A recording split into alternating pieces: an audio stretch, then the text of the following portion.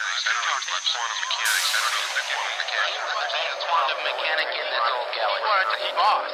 That's he right. could take a spaceship and strip it down to the hell parts within 27 millicycles.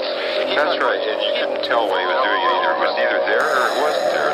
And that's something I just don't understand. How can it either be there or associated with? Why isn't there any complete? Well, that's what we call escaping from those Newtonian laws. Velocity. Is that what you're implying? That You can escape velocity, but not the need for it, correct? I suppose it's just as well. We all deal with it with the density fields.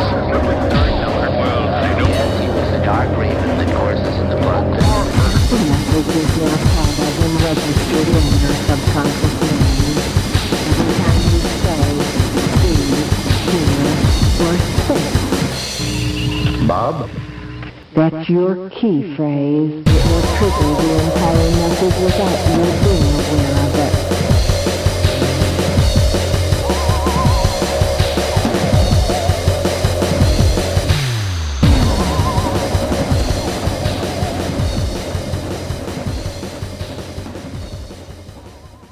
Hi there, welcome to the first episode of Right Where You're Sitting Now, a podcast that looks at counterculture, subculture and general weird stuff and cool stuff on the internet. I'm Ken Eakins, and I'm joined today by my guest host for the day, Paul Banneker. Say hi, Paul. Hello. You look psyched? Yes, I am psyched. We'll be doing a first episode about a quite well-known podcast called Out There Radio.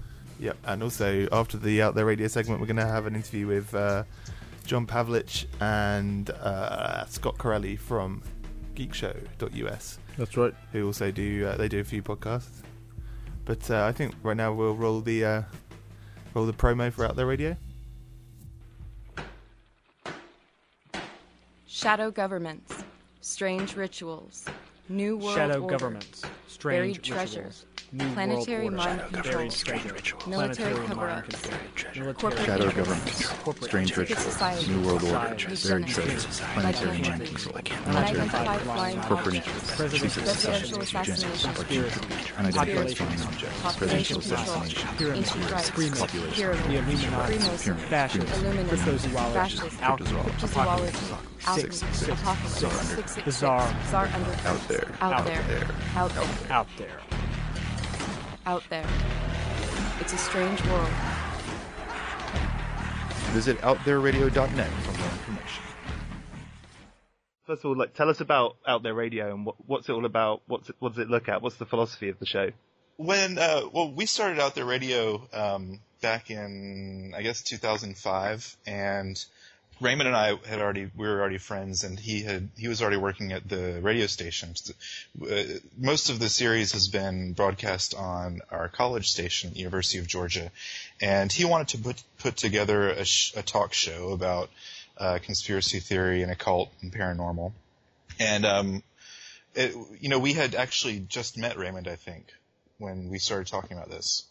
Yeah. I mean, you were still finishing your linguistics? Yeah, I was still finishing my Masters? linguistics degree, and we had maybe met over that summer. In fact, we started off doing Raymond invited me because he was already working at the radio station. He said, well, come up and do we were doing a movie talk show during The that film summer. thing. The film thing, yeah. We talked about movies, and in fact, it's funny. The film thing ended up being sometimes being about our favorite kind of either Cold War movies or conspiracy type movies. And the conversation was always tangent because Raymond and I were on the show, but I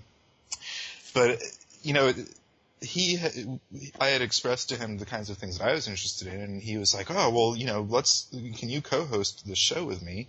And so we started doing that in October of that year. And the show for me has always been about, it's about conspiracy theory, it's about occult stuff, it's sometimes about paranormal. We've actually never done like a UFO show, for instance. Or a show about ghosts. Or a show about ghosts. We did a Bigfoot show, but I always tend to, having been influenced by Robert Anton Wilson, I've always been interested in kind of like the fringe of human thought and human experience and kind of what it all means. And conspiracy theory is something I got into when I was probably like 17 or 18, and I started reading started reading like Jim Keith and some of the well-known conspiracy books, like there was a book called 50 Greatest Conspiracies of All Time, and of course having read at least part of Wilson's Illuminatus trilogy. And I started getting into that a while ago. I'm 32 now, so that was in the early 90s when a lot of that, at least in the States, was really getting big. With conspiracy theory was kind of like a right-wing thing back then. Right. You had books like Black Helicopters Over America, right, things like that. Right. And I never really had that sort of inclination, but from a sort of Wilsonian perspective, I was more interested in kind of what people are willing to believe. And so for me, like, the show has kind of been an exploration of in part, what are people willing to believe, but also what elements of truth are there in the kinds of stories that you hear about. Yeah, it's always like a pseudo-scholarly approach sometimes of these conspiracy authors, I find. Like, you get a kind of, the way they put together evidence sometimes can be a little bit ropey if you've done academic work, I think. Oh, sure. And in fact, having, done the show while I was in graduate school, and especially pursuing a science degree, I was doing linguistics, which is sort of social sciencey, but then I ended up doing artificial intelligence, which was more like computer sciencey, I guess.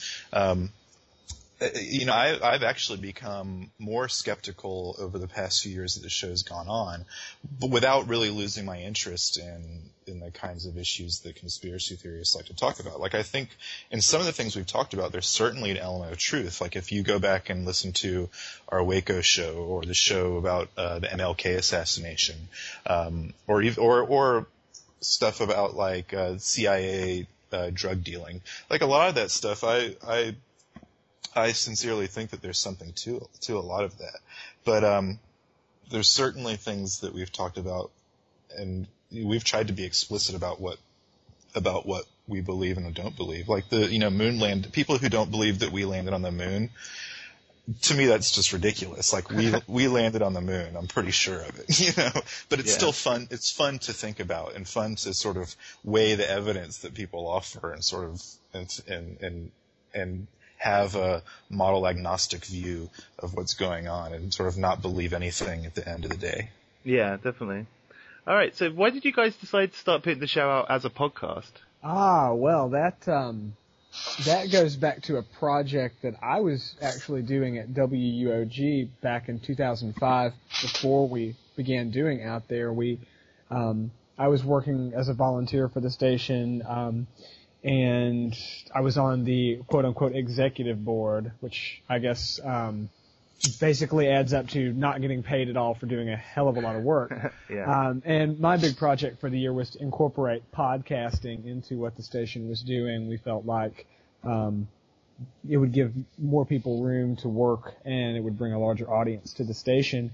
But my problem at the time was that nobody at the station seemed to really know anything about podcasting. I really didn't either.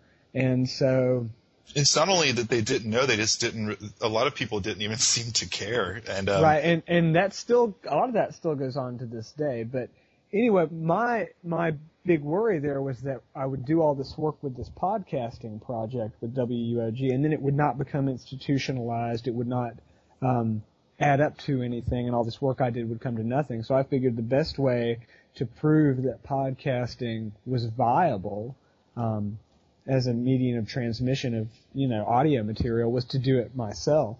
So I'm not sure if we were the first podcast that was ever put up. I think the first one was like a live band playing up at the station with the Live in the Lobby series. But our first episode came right after that at the end of October of 2005. And so that's why we decided to do it as a podcast. We did not realize that it would quickly become our largest source of listeners. We have more podcast listeners than we do listeners in Athens, where the show is actually broadcast. How many listeners do you get roughly? I keep pretty close track of our download statistics, and while Some of these file requests may not be for the complete file. If you sort of divide it down, I'd say we have about 4,000 regular subscribers. That's really give good. or take 1,000, and by that I mean about 4,000 downloads will occur on a new episode in the first couple of weeks, and that's the best way for me to tell. And as far as after that, it ends up being a couple hundred a month. So in fact, for any given episode, we may have upwards of 10,000 downloads. Yes, over throughout the its course lifetime. of the series. Yeah, yes, yeah. exactly. And as far as back episodes go, we tend to see about 300 downloads a piece per episode, and those numbers are roughly the same for each episode, give or take. Some are more popular than others, but they run roughly in the same range, which makes me believe that that's a good way to gauge how many new subscribers you have, how many people took the time to download all of the episodes at once or in a very short period of time. One thing to note is that Raymond and I, neither of us were very web savvy when this all started. We hand wrote our XML originally, and just from looking at other podcasts XML to see how it's structured and what it looked like, and I still don't consider myself web savvy. I don't know HTML or anything, but somehow we've been able to pull this off. Just him and I, Raymond and I, have done everything. Like there are a few people who have helped us immensely. Who, like, for instance, we have listeners who have volunteered to, for instance, put together a website for us. Raymond and I didn't put together the website. We have volunteer listeners who got in touch with us and said, "I want to help." Right, 2 different builds now. We're on the second build of that website. Yeah. And we've gone through that process twice. So not only that, but promotional flyers, anything you see that's visual, that's linked to the show, has all been done for free by people that listen to us. Yeah, that's really cool, isn't it? It's good that that people are just helping out, I guess. Yeah, we've gotten great feedback, and since we've always been a non-commercial show, I think people who appreciate the show enough and it sort of enhances their lives in whatever way have had some motivation or some desire to contribute, and that's great. It's great. We get great feedback on the show, and it really has added up over the years. I think our final count right now, counting February numbers, is we're up to about 220,000 total downloads. Well, it's many years, and if you divide it over the course of, say, 50 episodes, it's not necessarily that huge of an audience, but it's way more than we ever expected. Oh yeah, and free server space helped a lot too. Like we haven't. It's a non-commercial show, but we've never had to. Up to recently, we haven't had to spend a dime on the show ourselves. Yeah, that's really good as well. Yeah. Always helps. So, what about other podcasts and podcasters? Do you guys feel like you're part of a kind of community now, or do you interact with other podcasts or podcasters? Besides you? Yeah, beside me. Yeah, absolutely. I think I've appeared on 2 other podcasts now, besides this one, Erie Radio and The Invisible Web. Alan Lee's having me on Invisible Web in a few weeks too, actually. So. All right, excellent.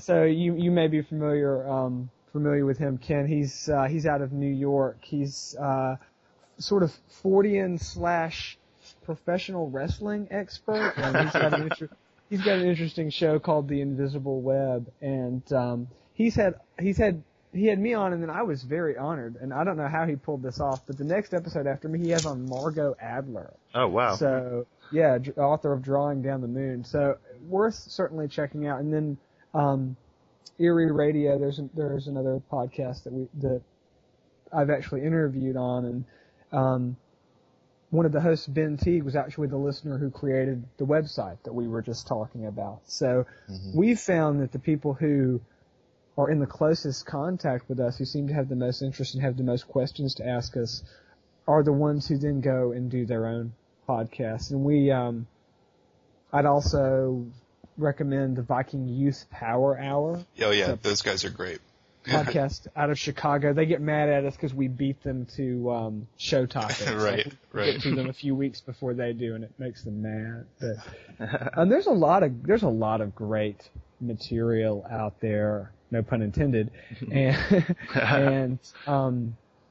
But I really feel like what we're doing with our show is in some way different from perhaps any other podcast. Joe, is there anybody that you'd say is doing the same thing basically that we're doing? I mean, I can't say that there isn't, but I mean, I think that we do have a different take on the topics that we cover. It seems like, most run-of-the-mill kind of conspiracy podcasts or paranormal podcasts are going to go in with, it's as if they suspend their disbelief too much. Do you know what I mean? Yeah. And they tend to take things too seriously. One of the things that we hear about our show from our listeners is that people tend to appreciate the lightheartedness that we approach the topics with. Yeah, I mean, you get a lot of. I can't think of any examples of, maybe like the Paranormal Podcast or something like that. Mm-hmm. It's always incredibly serious, and often there's an agenda almost built into the show where they're trying to kind of preach a message rather than kind of analyze the actual topic they're looking at, I think, which is something I think you guys actually do. You look at it kind of not on the fence, but kind of semi-neutrally, I guess. Yeah, we've tried to avoid being too preachy on any given thing. We may have gotten a little too preachy on certain things, but we've tried to avoid it for the most part. Right, and those always end up being the things we're like, man, I wish I had done that a little bit different. Yeah, I wish I had come across a little less strong. Yeah, also one thing is that Raymond and I both were influenced, I believe, by Coast to Coast on some level, especially when what's his face, Raymond? What's that guy's name? The old one, Art Bell? Yeah, Art Bell influence. I mean, I listened to Art Bell through the 90s, and one of the things that I always liked Art Bell, but one of the things that always got me about Art Bell is that he seemed too willing to believe just about anything anyone said on his show. Like he never sort of took a step back and looked at things and really took apart what people were saying. Right, I mean, and George Norrie, the host of the show now, even worse about that. I never listened during the Art Bell days. I've heard a few episodes of, I think Dreamland is the name of the show that he does now, but I started listening to Coast, probably 2003, 2002. So some of the episodes would be really good, and they'd keep me up for 3 hours, like I was some kind of trucker or whatever listening on the shortwave. But then other episodes, you'd come to the realization that, wow, like they're just booking whoever they can get to fill up their schedule, and they're going on for 3 hours every night needlessly to make extra money off commercials, and it just comes out, and they're charging for their archives, so it comes out not really as good for the audience. I felt like, and I feel like a lot of podcasts have a very similar problem as well, is that it can be very hard to find guests. Okay, and if you set yourself up to say, I'm going to have a guest on for every episode, I'm never going to be the main event, then sometimes you end up with some pretty crappy guests. I'll give you an example. I was on a show one time many years ago, and I think I was the last person to be interviewed on the show, and the person before me was talking about like Rennes Chateau and all of that sort of stuff. Okay, this was right in the wake of the Da Vinci Code coming out. Yeah. And at first, I thought he was Henry Lincoln. Okay, because I had watched all the like BBC documentaries that he had done back in the 80s, and I was very familiar with his accent. But it turns out the more I listened, I realized that the guy wasn't Henry Lincoln, but it sounded just like he was mimicking his voice. And he's sitting there talking about Rennes Chateau. And I thought, wow, I mean, I guess I'm lucky that I picked up that source, but if you're scrounging for guests all the time, you're going to miss stuff like that. You're not going to know that the guest you have on talking about Rennes Chateau and Holy Blood, Holy Grail type stuff is actually just ripping off somebody else's, not only their work, but their vocal cadence. Yeah. It's really bizarre. So I think that's why we don't always have a guest. I've certainly liked it that way, and the guests that we've had I've been really proud of. I mean, the thing is when we started the show, we made a long list of our dream guests, and we sort of started at the top, and we had a long record of never getting turned down for an interview. So our first guest ever was Adam Parfrey from Feral House Press, who I had been reading books from Feral House since I was a teenager. And he and, for instance, the Reverend Ivan Stang from the Church of the Subgenius. Yeah, I love that. Yeah, and the thing is like Ivan Stang, I got my first Subgenius book when I was 17. Yeah. And by the time we interviewed him, I mean, I was very familiar with all the work that he had done, and it was like, wow, I'm actually talking to this guy. I'm actually talking to Adam Parfrey. I'm actually talking to Ivan Stang. I'm actually talking. I'm actually talking to the high priest of the Church of Satan. It was always very cool, very, very cool. But at the same time, I think we were ready for those interviews. Certainly, it's like we had soaked up enough by that point. And going back to that interview with Ivan Stang, that really, he sort of patted us on the ass and sent us on our way. You know what I'm saying? Like he was like, here, I'm going to ordain you guys on the air. Yeah, that was brilliant. I love that episode. That was great, yeah. For me, that may have been my favorite moment from the series. Reverend Wiley, wasn't it? And Reverend Wiley and Reverend Joe. That's right. Universal Life Church. Yep. So, that brings me quite nicely into the last question. Well, one of the last questions, which is, what are your highlights of the show? But I think we've kind of covered that now. But I was going to say, we're on, the penultimate episode of the show now? Why is the show ending? Joe, do you want me to field that one, or do you want to take that one? Go ahead. Okay.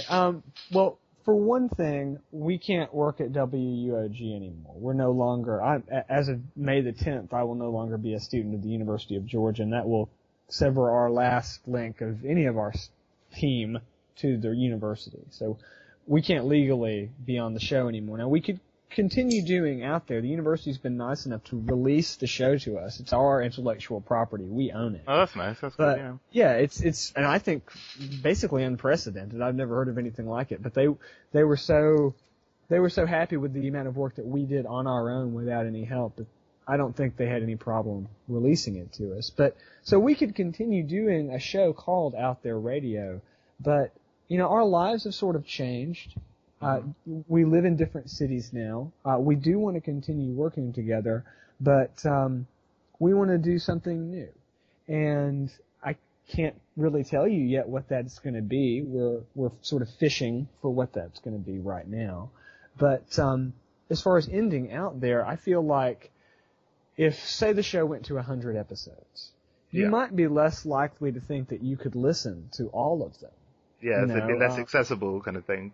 Exactly. I'd like for people to look at the list of episodes and say, okay, I can get through this. It's not going to be like watching 7 seasons of Star Trek. It's not going to take me 5 weeks or whatever, I also like the idea that, we have sort of formally 2 seasons. We like to think of our whole series as taking up 2 seasons, and each of those seasons has its kind of, themes that sort of unify each of the seasons, and there's still sort of unifying themes throughout the whole series.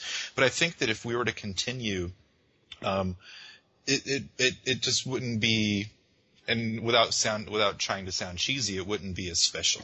Yeah, that makes sense. One thing, actually, I completely forgot to ask you about one thing, was if you do something in the future, will you be doing it with Austin Gandy? I haven't really spoken about him, but I thought his episode, Secret Chiefs episode, I think it was, on the Golden Dawn, was really, really good. I think Austin is a great guy. He's extremely intelligent and very just awesome. One of our closest friends, and we've tried to encourage Austin to do his own podcast. I think he'd be great. Hopefully we get to, hopefully we'll all want to work together on something in the future.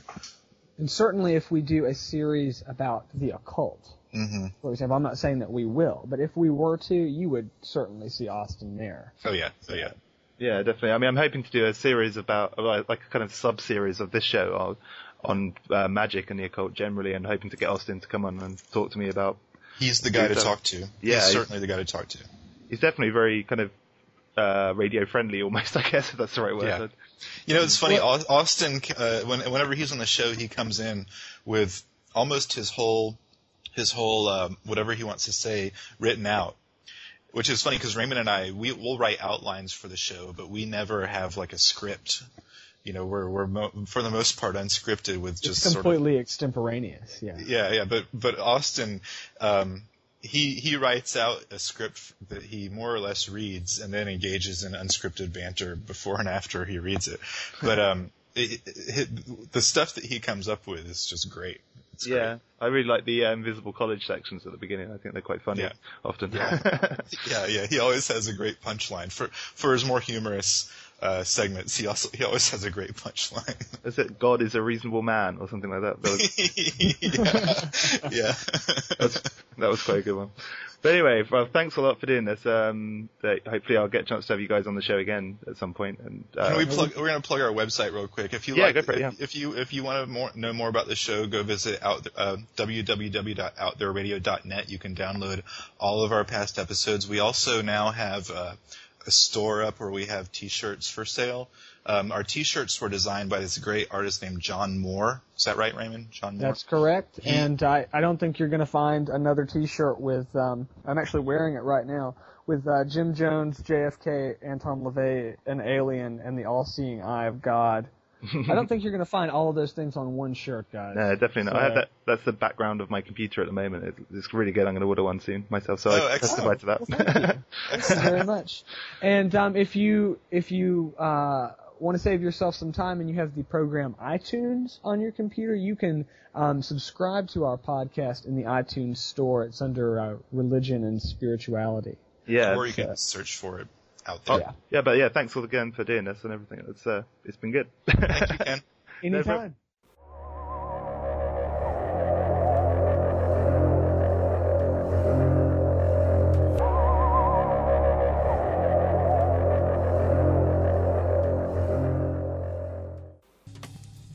Okay, and we're back. So people may have noticed that Paul wasn't actually on that interview at all. No, I wasn't. And you'll probably figure out that he's actually not in the next interview either. I actually did these interviews a little while ago, but we had lots of problems with changing computers around and website problems and all that sort of thing, but it's all sorted now. So Paul, what did you think of the interview?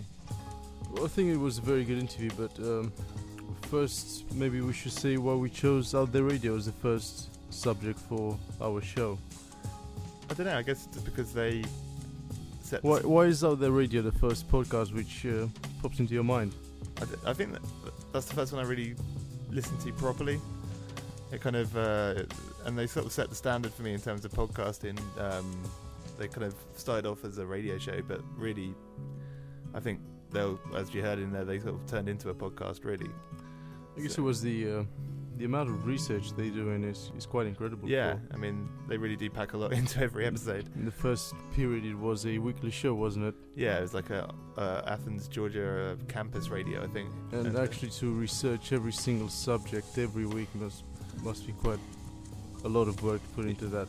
Yeah, definitely. I mean, it never fails to interest me what they talk about. But yeah, I want to thank them loads for doing the interview, and I'm hoping to have them back on the show, maybe as guest hosts as well, but also definitely as guests, because those guys know a lot about what they're talking about. It was a very interesting interview, and also it was made entirely in home studios, wasn't it? It was made through Skype, and the two of them were both in different locations while the interview was done. Yeah, they were in various parts of, I think, Athens, and actually our next interview, which is a good segue, Paul, our next interview is even more remote. We had one guy in Florida, one guy in Texas, and these are two guys from geekshow.us, which is more of a kind of geeky thing rather than a spooky thing, I guess. But they review comics on some shows they review films.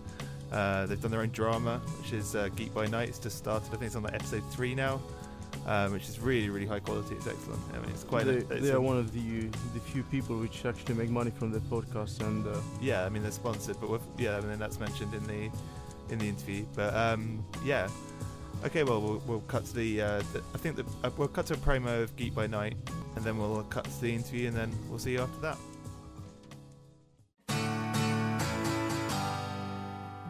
This is so confusing. How can they even call this a sequel? I can't follow what's going on. No, see, that guy's possessed. By what? The ghost of Prince?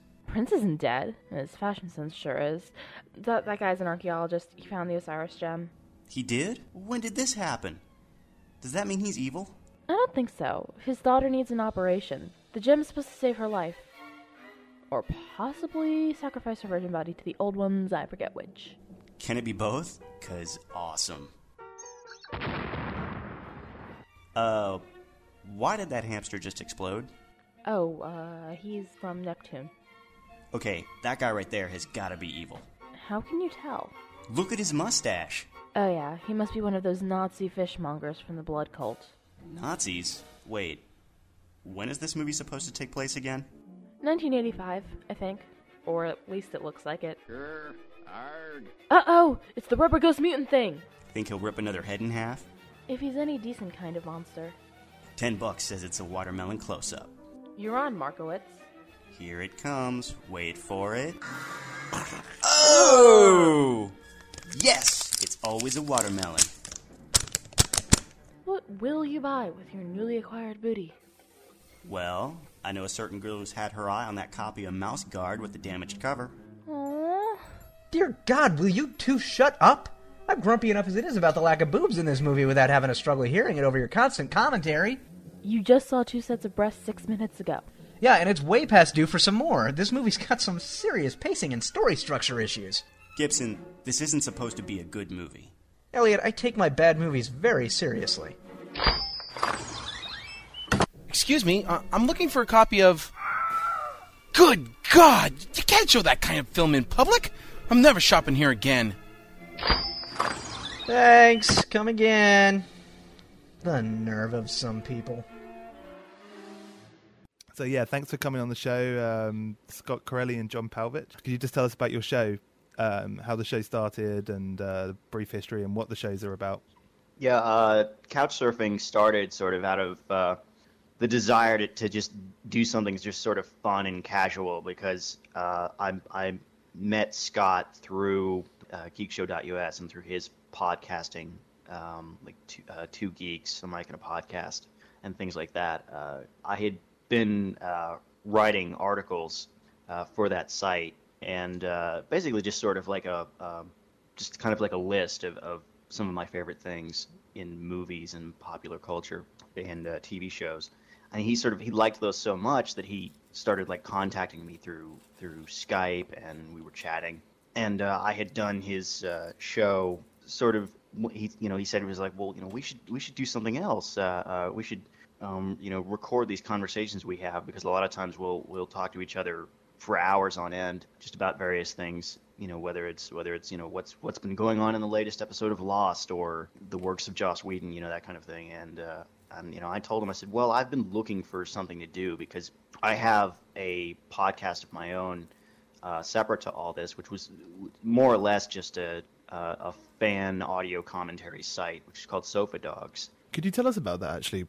What is Sofa Dogs? Well, I was kind of tooling around on the internet, surfing around, just looking for something new, something fun to get into. And I think I was on a Buffy kick that day, and I came across a podcast called Cool Refreshing Zemo, which was a review site, a review podcast for the show Buffy, but it was from the perspective of 3 high school teenage girls. And I thought, that's interesting, because that's generally who the show was originally sort of written for. The characters that started out in high school and that sort of thing. Yeah. And so I listened to it. It had a lot of energy, and it was a lot of fun. And I thought, this seems like a lot of fun. Like, I want to do something like this. And I'm like such a geek that I love DVD audio commentaries. Some people can take them or leave them. Like, I really enjoy them. It's like sometimes that'll be my deciding factor on whether I pick up a particular title. Definitely. Yeah. I'll look at the back of it, and it's like, what does it have on it? It has a 5-minute featurette. I was like, okay, that's not much. The trailer, the theatrical trailer. Oh yeah, that's on there. Sure. Yeah. The worst is when they say interactive menus as a special feature. Oh yeah, like that's a feature. Yeah. Special feature. Features the disc. You get the movie on a disc. So yeah, a lot of times if I just like, oh, commentary, interesting, I want to check that out. And so I kind of thought, like, there are so many movies out there that I love that don't have any kind of commentary. And I thought, you know what, I'll just go ahead and record my own. And it'll be something, it'll just, being that I love film so much, like, it'll just be me for an hour and a half kind of talking about a particular film that I enjoy and why I like it, and kind of approaching it from an academic perspective, but keeping it sort of light and casual and fun. Yeah. And this was before, or at least around the time when that sort of thing was getting started. Like, I was unaware that other people were doing this at the time. That this was back in April of 2006. The first thing I did was I recorded a commentary for the Firefly pilot, Serenity, and I recorded a commentary for the Spielberg film Jaws. And it just sort of took off from there. Like, I found the hosting site Libsyn that deal specifically in podcasts. If you've got a podcast and you need a place to put it, you pay a small flat rate every month for a certain amount of space, and you just upload your podcast there, and you're good to go. And so I just started. It took off from there, and like, I would bring friends in to record along with me, because I mean, it's a lot more fun if it's not just me sitting by myself and talking, which is one of the reasons why I wanted to branch out of just doing commentaries, because again, it's not as accessible, and it can be a little lonely, Yeah. So yeah, like, I mean, that's kind of that took off from there, and I think that was one of the things that got Scott interested in the idea of approaching me about working on Geek by Night with him, because he was looking for someone who could put their time and energy into that, someone who would be devoted and committed to the idea. And he checked out my site, and there was at least once every week there was a new podcast on the site. So he kind of thought, it was like, yeah, this guy, if nothing else, at least he's got the time to do this stuff. Yeah. So yeah, that's kind of how that came about. John, are you ever going to have me on Sofa Dogs to do a commentary? Actually, yeah. I mean, I've been plotting it in the back of my brain. There's specific titles that I've held off on doing commentaries for, because I wanted to bring Scott in along with me.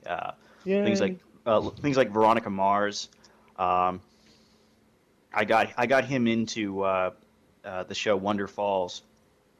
Yeah. And I've already got a commentary for the pilot episode for that, but I've held off doing more of those because I want to bring Scott in on those. How are you going to do that? You're going to have to just sync up and go press play now, something when you over the internet, I guess.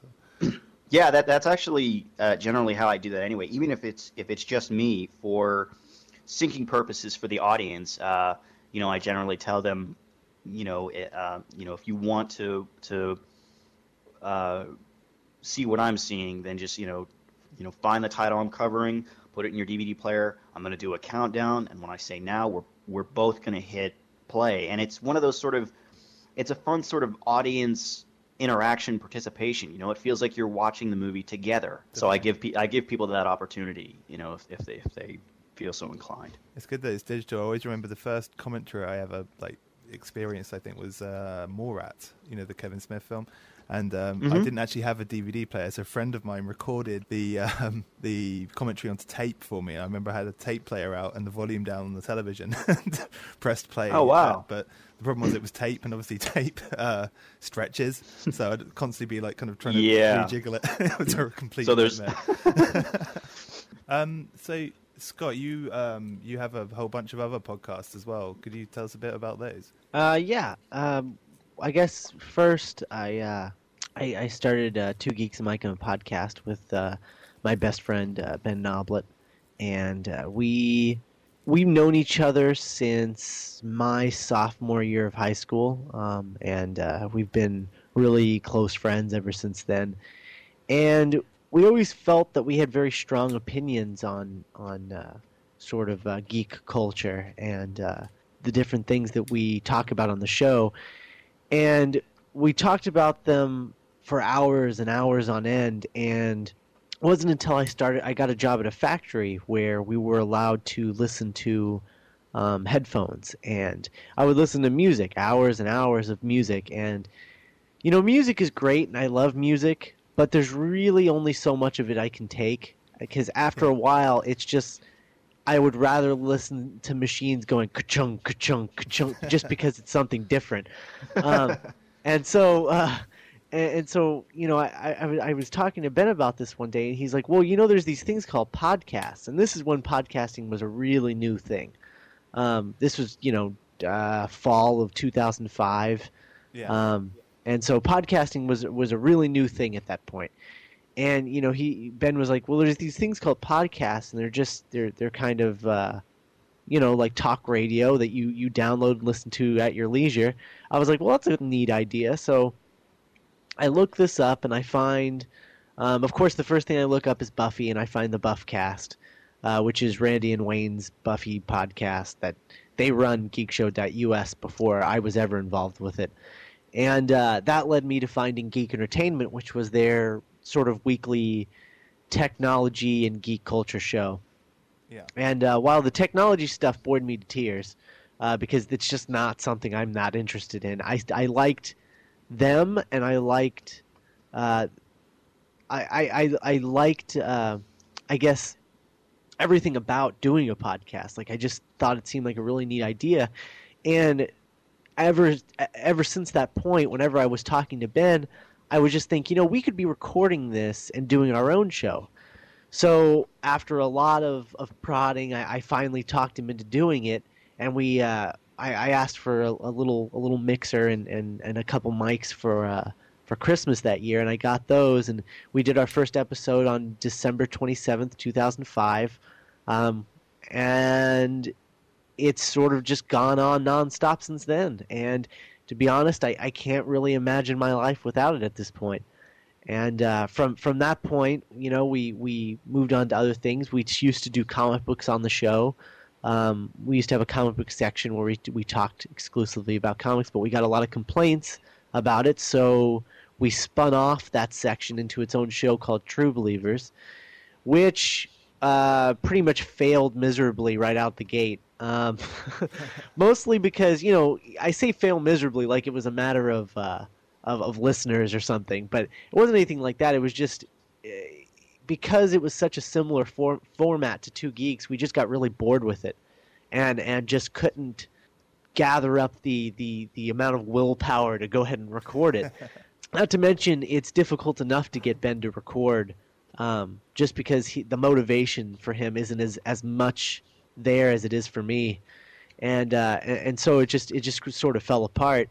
But we did recently relaunch it, and we're now, we're going pretty strong on a very regular schedule, and I'm really proud of the episodes that are coming out. So that's going on strong, and then of course our Smallville show called Meteor Geek, which is very similar to the Buffcast in a lot of ways, but different enough, and it's about Smallville, and we know a lot about the Superman mythos, and we felt like we could offer something to the casual Smallville fan, and so we started that show, and it's been nonstop ever since, really. Is Meteor Geek actually complete now? I kind of. Oh no. No. Well, first of all, that's even actually if kind we of the one you're a little behind on, I would. Yeah. Even if we were caught up, we still wouldn't really be complete because, of course, there's going to be another season of Smallville. They just announced that. Oh God. Yeah. I'm sorry. Yeah. No. I'm completely with you on that, John. The show should have ended 3 years ago, but but whatever. Who am I to say anything? I don't work in Hollywood. Apparently, they're still making money on the show, so whatever. More power to them, I guess. But anyway, we have fallen behind a lot, much to the anger of our fans. They're really, really mad at us for it. But at the end of the day, what we do on that show is, we watch like half a season, so like 11 episodes. and we take notes, and we delve into the mythology of different characters that might be introduced and different storylines, compare it to the comics. It's a lot of work. And then we do, a roughly 3-hour episode about it. And so it's like a giant research project every time we do one of these episodes. So it takes a lot out of us. So, I mean, we really have to just be just chomping at the bit to do another episode in order for the motivation to be there, because it is a lot of work. But we are gearing up to do another episode. We're reformatting the show, so we're not doing as many episodes at a time. We're just going to do like 4 at a time now. Yeah, basically like a disc of the DVD set. So yeah, it's quite a lot of work, I guess. Because don't you actually like watch the whole season or half the season before you actually do the episode? Right. Yeah, that doesn't include any of the research or the note taking that we do in the process. So yeah, it's a lot of work, and I don't think our fans of that particular show understand how much work we really put into it. But it's hours upon hours. So because we want the show to be good, so we don't just say this episode was about this, and I vaguely remember this episode being good, maybe. Yeah. Like we wanted everything to be fresh in our mind, and we want it to be a good show. So yeah, we have fallen behind on that, unfortunately, but we are getting back on the horse and moving forward later this month. So. Excellent. So, a question to both of you, really. Do you have much interaction with your listeners? Me personally, not as much as I would like, but Couchsurfing just today finally got on iTunes, and we actually got our first email for the show. So I'm hoping that within the coming weeks that we'll start to remedy that, and we'll get more interaction and participation from the listeners.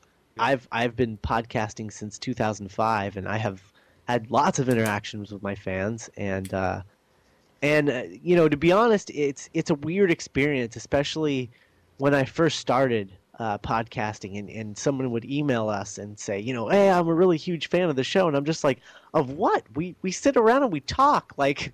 What are you a fan of? go get friends and talk with them, because that's all we're doing. Like it just didn't occur to me. Like it was just such a weird experience to have fans of your show. Like it was very, very strange. But I've met a few of my fans at different conventions we've went to, and that's kind of a cool experience. And of course, I've made like a lot of really cool connections through our show, because we had a fan when we first started. One of our first emails we ever got was from a guy named Mike O'Gorman, which we nicknamed Togoram Mike on the show. And he's reoccurred a couple of times. He's sent us emails and things like that. And eventually he sent us an email about a website that he was putting together called Black20.com.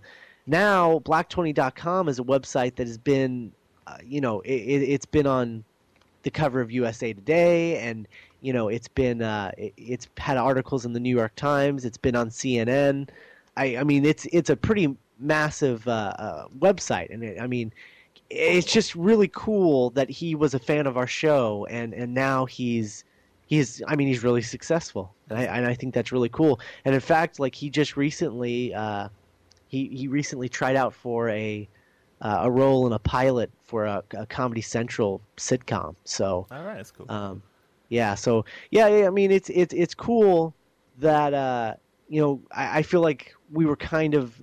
I don't want to say like we had anything to do with that, because I mean he's successful because he's talented, but it's just cool that we were like a part of it, and we knew him.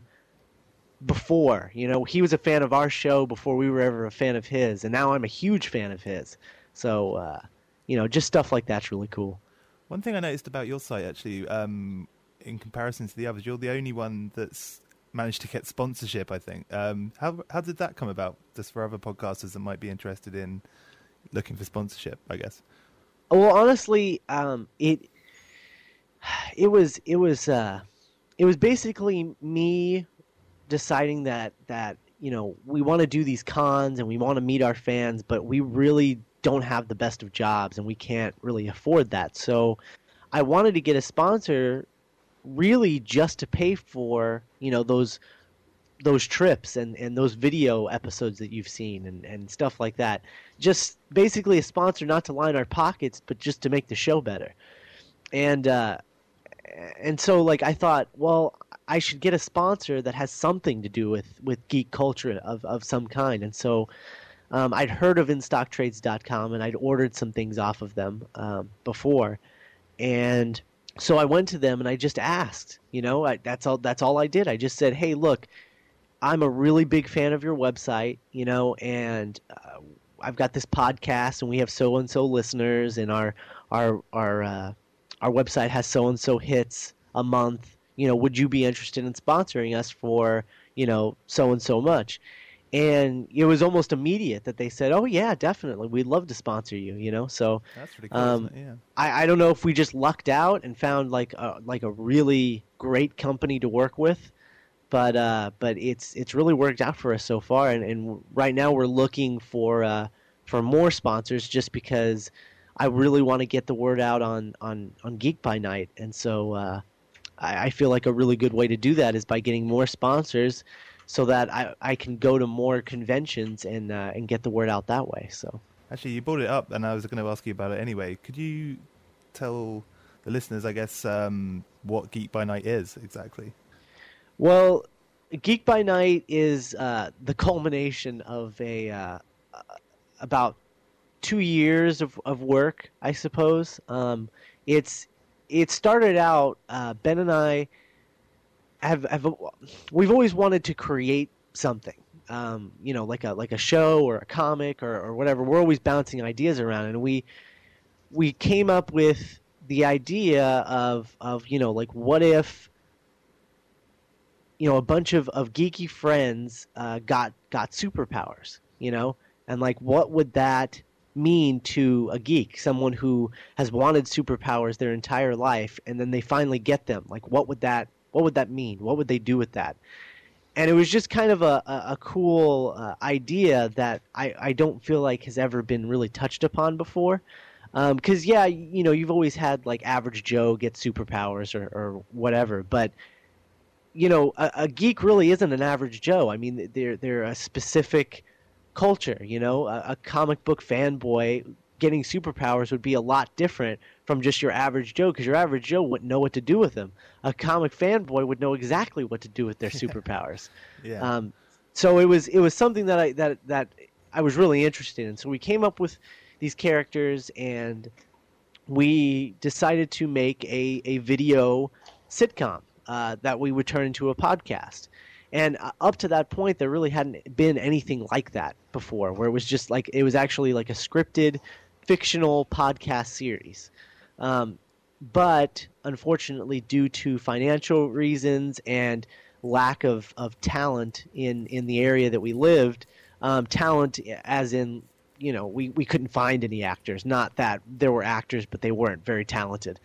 But there was a lack of everything, and the project fell apart, and I was really sad about it, and it sucked, because I'd written this pilot episode, and Ben had written the second episode, and we really wanted to do something with it, but we couldn't think of anything to do. It was about this time that the podcast Buffy Between the Lines came out, and at that point I sort of discovered the audio drama and what I could sort of do with the audio drama, and it gave me the idea to transfer this video project into an audio drama, which I could do for literally nothing. And so I took the concept and I reworked it as an audio drama, and this is when I started looking for a producer to share the duties with, because Ben was actually going to be at school and wasn't going to be able to participate this season, at least. So I started thinking, I started racking my brain, like, who could I get to sort of be my right-hand man with this whole thing? And the first thing I thought of were the Big Ten articles that John wrote and how much I liked those. And so I got in touch with him, and I was being very cryptic at first, which I think caught his interest to begin with. Yeah, he told me he had a van, and he asked me if I wanted some candy, and I like candy, so I figured, sure, why not? So I shot him an email. I said, would you be interested in this? And he's like, well, give me a call on Skype. So we talked, and we really clicked on everything, the show, and he really got the concept of the show, and he understood what I was trying to do. And he just got it right away, which I was really impressed with. And so that's how John became a producer for the show. And then we hired writers, and once we had writers, then we held auditions and got actors. And now the show is full force. And I mean, we're getting ready to record episode 3, and we have 11 episodes written. And ready to go, and we're moving right along, and now the show premieres March 18th on geekshow.us. Yeah, and I think that's the really interesting thing about the whole subculture of podcasting, is that I would have never met Scott were it not for podcasting. I would have never been brought in to do Geek by Night were it not for his site and his podcasts, and then seeing that I do podcasts and seeing how that worked out for me. So, I mean, you really are able to connect with people that you normally never would have. Like a co-host that does a lot of podcasts with me for Sofa Dogs is this guy named Stuart Duncan, and he's located in Scotland. We never would have met had it not been for the fact that we both share a strong love for Firefly, and there was a site called BigDamnCommentaries.com, which is where I put out my my first Firefly commentary, and he contacted me through that, and we started doing commentaries for that show, and then I brought him on Sofa Dogs, started doing commentaries for that, and that's originally where Couchsurfing started, was on Sofa Dogs. And Scott, I think, he had so much fun doing that, and he said, look, I know you've only got a certain amount of space on your site. We've got tons of space, like crazy. Why don't you bring that show over to geekshow.us, and we'll just do the podcast through that feed. Yeah. So now that's what we're doing. I think that's one thing I've noticed about podcasting and the people I've spoken to so far is that there definitely seems to be a kind of community. Would you guys agree with that? Oh, absolutely. Oh, yeah, definitely. Absolutely. I mean, could you elaborate a bit more? I mean, how do you guys kind of interact with other podcasters? Well, a lot of times it's sort of you get a lot of people helping other people out, people guesting on other podcasts, or performing co-hosting duties, which is how Scott and I became friends. Yeah, it's how I met Randy and Wayne, and how I got involved with geekshow.us. Is that when I was first starting out, I was listening to Geek Entertainment. I emailed the show and I said, hey, guys, I want to start my own podcast. I don't know anything about it. I don't know what I need.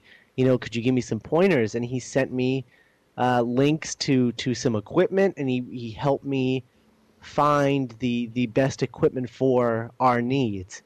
And I mean, it was just, I mean, he went above and beyond what I wanted, Like, all I wanted as a response was, well, you need a mixer and a couple mics. Oh, okay, But instead, I get this email with, like, all this technical stuff, and he's just like, yeah, this model's really good for this, and this model's really good for this, but this model's the cheapest model, and like, and he did that for mixers and mics and for software and everything. I think that's the other thing too, is that because it is sort of a community, and everybody, it's like you have to kind of share in something unique, because not everybody does this. So the people you come across who are into this, who do podcasts and fan commentaries and that sort of thing, you sort of like help each other out. So like, I would expect those people to go that extra mile and be like, great, it's not just me. I'm not crazy. Someone else is into this too. So I'm gonna help them out the best way that I can, and give them, whatever information that I can, and whatever help that I can offer. Yeah. It's like brown coats, but for the internet, for podcasting. Excellent. That's good. All right, well, thanks a lot, guys. It's been great talking to you both. Thanks for taking the time out to talk to me for my podcast. Oh, thanks for having us on the show. Yeah, appreciate it. But yeah, no, thanks a lot. All right, well, welcome back. Thanks to John Pavlich and Scott Corelli for doing that interview. As some of you might have noticed from the last two interviews, we kind of patched this episode together. It's just been a nightmare, but apologies for the lateness of it as well. But it was really good of those guys to do that, and yeah, I mean, it shows the genius of the internet, I suppose. Isn't it does. That we can talk to people in both Florida and Texas from the UK, and I personally think the quality was pretty good considering. And so the enthusiasm of the podcast is just to create a community, I guess, and they said in the interview that they would not have met otherwise if they wouldn't have been doing podcasting. Also, the person from Scotland they have met through the no, I mean, it's crazy. I mean, this is like the reason I looked at this for the first episode, really, because it's a cheap way of starting off the podcast, but also it's it's part of subculture now. It's a rising phenomena, definitely. I mean, I think podcasts are going to be around for a long time. I might be wrong, but I doubt it. I certainly intend to podcast for quite a long time. I don't know about you, but yeah, it's really cheap, easy, and if you have two guys doing it, or two people to any gender, that's good enough. Yeah, I suppose so. Anyone can do it. Anyone, literally. But yeah, okay. But anyway, one thing I've noticed is we haven't really spoken about what this show's about, really. I mean, just quickly talk about it. I mean, like I said before, it's about kind of subculture, counterculture. I wanted to make it a little bit more broad. You often get podcasts that look just at conspiracy theory, or just at paranormal things, or just at comics. So I kind of wanted to look at kind of the whole thing broadly, like I said before, and hopefully we'll get some really cool people. I know that next week we're going to be talking to quite a cool person about Aleister Crowley. She's someone we've met quite incidentally, haven't we? Yeah, but she's also definitely an expert. Yeah. And obviously, I don't want to jinx it by saying that we'll definitely have her on, but she's agreed to do it. So hopefully, this time next week, you'll be listening to an interview. We're just going to have Crowley's one of these sort of people that pops up all the time, especially all over counterculture, not just in the occult. I guess mostly because of notoriety, you get it pops out differently to people who actually know what the subject is about. Yeah, I mean, for example, he's on the cover of the Beatles' Sgt. Pepper's Lonely Hearts Club Band. I think I've been told that. I haven't actually looked at it because I'm not a huge Beatles fan myself, but he's influenced everything from occult sensibilities, Buddhism, music. It pops up all over the place, so it should be a really interesting interview. I'm really looking forward to doing it. We've also got an interview, hopefully, again, fingers crossed, with one of my favourite musicians of all time. But I won't jinx it again by saying who that is, so I can get someone else in and pretend it's that person. And who else have we got? We've got some other professor, hopefully from America, talking to us about communes. Cults. He's the expert on communes and small new sects in America, I guess. Yep, and that's going to be really, really cool. Well, we've got tons and tons of stuff in the pipeline. Hopefully, fingers crossed as well, we've got 2 writers on. I'm hugely going to be amazed if we get these guys, but one of them's a media theorist who's a huge influence on the way I think, I suppose, and the other guy's written some really cool books about conspiracy theorists, and more as from an outsider's journalist point of view, so the more knowledgeable view out there might figure out who I'm talking about, but hopefully that's going to be sorted soon. We hope to have the next episode up next week. It won't be the huge delay there's been, but yeah, thanks a lot for listening. Stay tuned. Hopefully the quality will be a bit more in order. Yes, we hope so. Yeah, because this I'm saying this has been partially recorded on a Mac, partially recorded on a PC, all over the place, different microphones, but we've got a proper setup now, so hopefully it'll be like this. But yeah, thanks a lot for listening. I hope you've enjoyed it, and see you next week.